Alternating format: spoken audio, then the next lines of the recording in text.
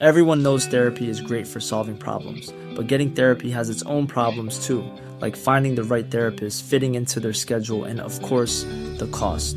Well, BetterHelp can solve those problems. It's totally online and built around your schedule. It's surprisingly affordable too.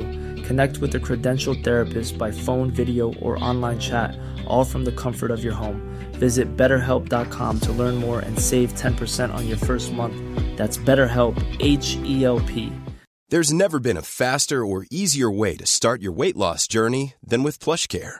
PlushCare accepts most insurance plans and gives you online access to board-certified physicians who can prescribe FDA-approved weight loss medications like Wegovy and Zepbound for those who qualify. Take charge of your health and speak with a board-certified physician about a weight loss plan that's right for you. Get started today at plushcare.com/weight loss. That's plushcare.com/weight loss. plushcare.com/weight loss.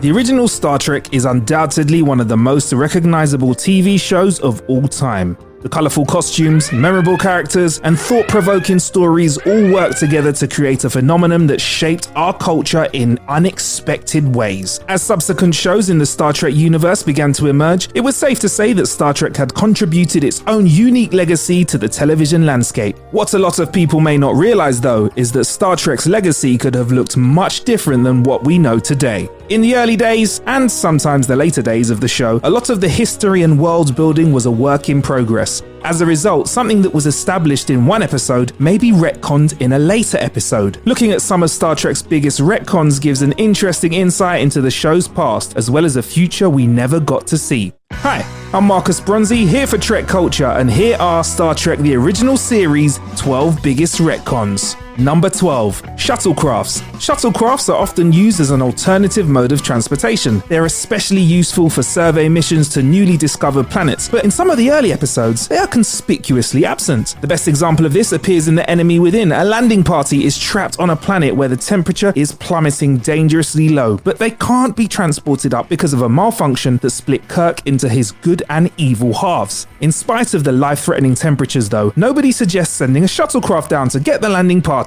In fact, there's nothing to suggest that shuttlecrafts even exist. Only in subsequent episodes do they begin to appear and everyone acts as if they've always been around. But if the shuttlecrafts were always around, why didn't they use them earlier? Number 11. Starship emblems.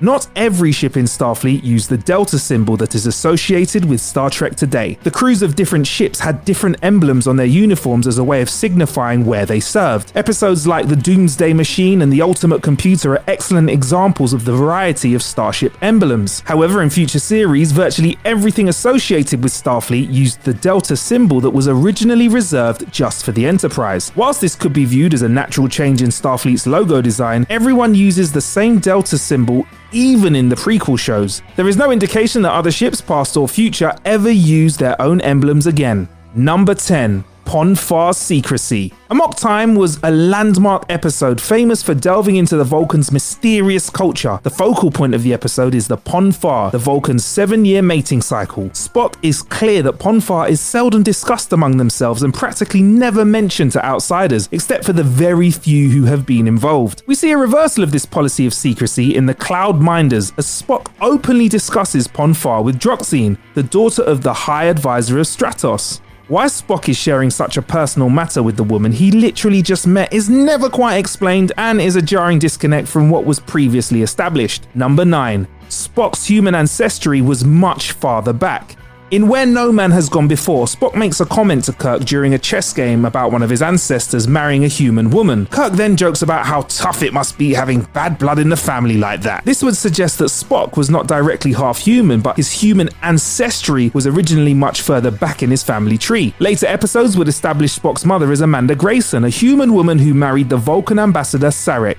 This changed Spock's background from a random human woman marrying a Vulcan ancestor several generations back to the more immediate half-human and half-Vulcan. Number 8. McCoy's wife Natira. During the visit to the spaceship/asteroid world of Yanada in For the World is Hollow and I Have Touched the Sky, McCoy fell in love with Natira. a high priestess of Fabrini. At the time, McCoy had been diagnosed with xenopolycythemia, a blood disease that left him with only 1 year to live. McCoy's feelings for Natira were so strong that he chose to stay aboard Yanada as her husband and spend his remaining years with her instead of retiring to the Enterprise. An examination of Yanada's main computer, known as the Oracle, revealed a cure for McCoy's condition, and he resumed his duties aboard the Enterprise as Chief Medical Officer. Despite making plans with Natira to come visit her when Yanada finally arrives at its destination world, we never see or hear anything alluding to McCoy's marriage in the future episodes or movies. Number 7. A conquered Vulcan? The planet Vulcan is one of the most famous in Star Trek's history. It's the home of the Vulcan people, best known for the logical lifestyle they adopted to curtail the bloody violence that was a hallmark of their early history. Before becoming pacifists, Vulcans were such powerful warriors that in the Immunity Syndrome, Spock slates that Vulcan has never been conquered. The idea of being conquered is completely foreign to them. Vulcan warriors sound as about as strong and terrifying as Klingons based on that description, but in The Conscience of the King, McCoy makes a wry observation of understanding why Vulcans were conquered, being spared the dubious benefits of alcohol. This episode actually aired prior to the Immunity Syndrome, so the idea of Vulcan being completely unconquered was a new development. Number 6. Uhura's memory wipe.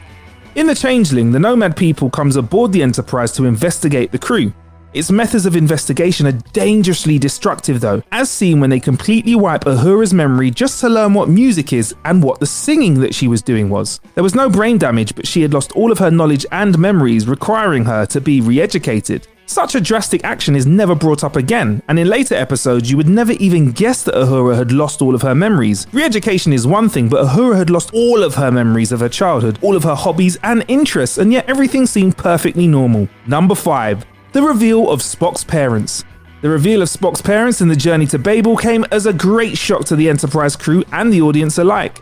Everyone knew that Spock was half human and half Vulcan, but who would have known that his father was an ambassador? Well, as it turns out, Kirk already learned about this in This Side of Paradise. In that episode, Spock tells Kirk that his father is an ambassador, and by the time The Journey to Babel airs, however, Kirk has apparently forgot about this conversation with Spock. Instead, he seems just as surprised as everyone else to learn about the identity of Spock's parents when they arrive aboard the Enterprise. Number 4. Vulcan used to be Vulcanian. The Vulcans are one of the most iconic species in Star Trek, but they weren't always called Vulcans. Yeah, that's right. Although the planet was called Vulcan, the people who lived there were referred to as Vulcanian in early episodes. Spock referred to himself as half Vulcanian on a few occasions, and Kirk once referenced the Vulcanian expedition he had been part of in Court Martial. In later episodes, the term Vulcanian was dropped and exchanged for the regular term Vulcan. Ever since, it has been accepted practice to refer to both the planet and its inhabitants by the single term of Vulcan. Number 3. Kirk has a nephew. Operation Annihilate marked the first time Kirk's family was introduced on the show. His older brother Sam appeared briefly, albeit already dead from an alien parasite, and his sister-in-law Aurelian and nephew Peter feature more prominently in the episode.